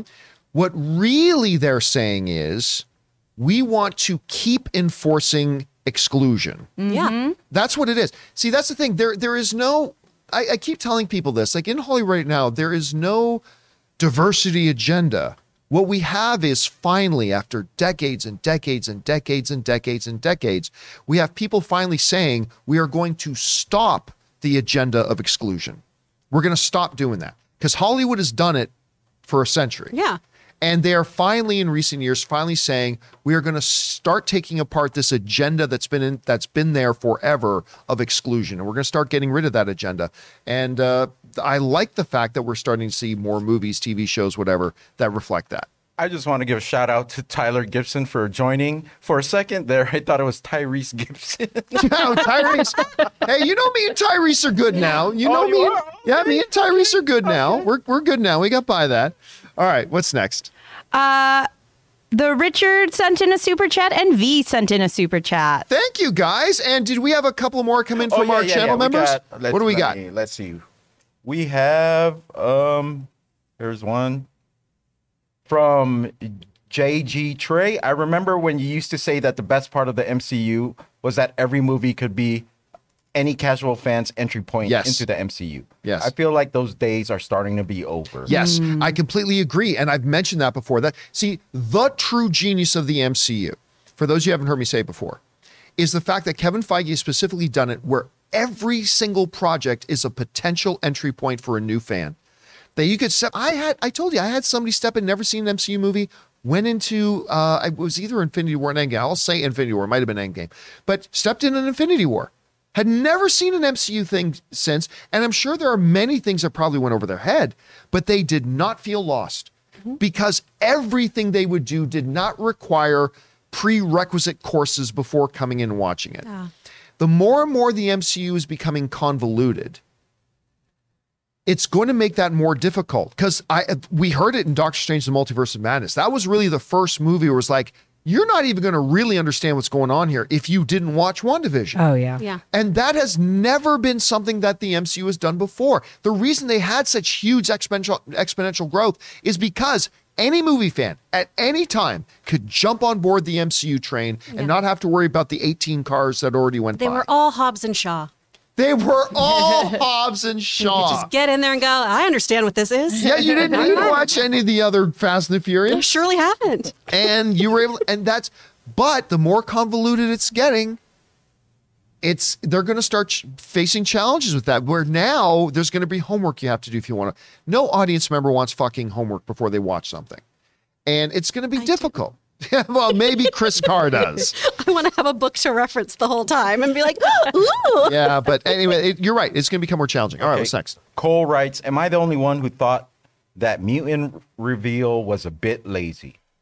No, no way. I mean, I'm sorry. I mean, I'm sure other people maybe do. I thought it was completely earned. And here's why I believe it was. Because it narratively fit. We talked about this yesterday. It wasn't just blah, blah, blah. Oh, wow, look at this read. It says you're a mutant. What? No, it followed a narrative path that had been laid out in the story. It starts with him saying, Amir came to me wondering, because of family lineage, will he also have these powers? That creates a consequence that I looked into that. And then I cross-compared that to your scans. And then I realized within your scans there was something else that was different. There is a mutation.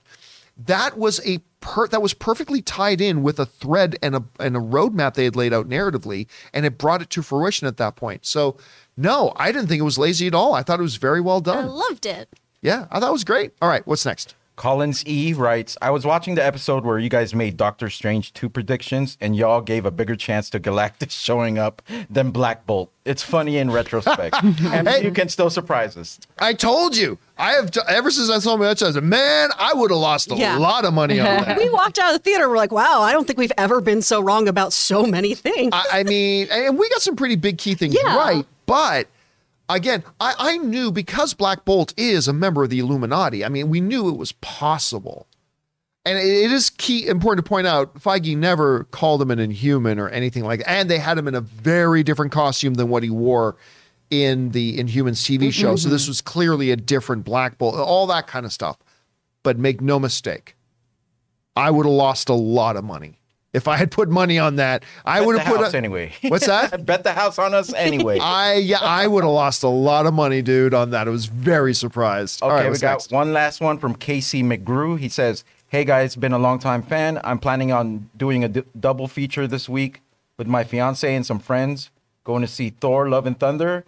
And my fiance wants to see Jurassic World Dominion. Is it even still going to be playing in theaters next week? Ooh. I'm not sure. I mean, it's still making money. Snacks. Yeah, it's still making money. So I wonder if that's going to be a good time, depending. I hope your whole group likes both movies. That's all. I mean, that's the thing, right? Like Rob always says. Rob, who just walked in the room, he's standing over there now, getting the peanut butter pretzels out. Getting the peanut butter pretzels out. I mean, like he always says, you go in, you always hope that everybody loves every movie they see. I mean, that it doesn't work out, obviously, but that's what the hope is. You always hope it. So I hope you have a great chance. Listen, I like Thor: Love and Thunder, even though I think it's only like the third best Thor movie, but I hope you do too, and maybe you'll love Jurassic World if you can find where it's playing. All right, guys, and that'll do it for today's installment of the John Campea Show with all the problems that we had today. Thank you for hanging in there with us as we muscled through it. Thank you especially to everybody who sent in those super chats. Number one, because you gave us great fun things to talk about. But number two, you supported this channel as you did it, and all of us involved with the show. Thank you guys so much for your support. I want to thank everybody sitting in the room. Of course, we've got Chris Carr, we got Amy Newman, we got Ray Ora over there, and of course, producer Jonathan Voico. Thanks so much for running the show, and thank you guys for being here. That'll do it for us for now, guys. Don't forget, come back a little bit later today. We got a couple things coming. We got a mailbag coming. We got a best movie, worst movie coming. And of course, the John Campea Show returns tomorrow, so come on back for that. That'll do it for now, guys. Thanks a lot for being here. My name's John Campea, and until next time, my friends, bye-bye.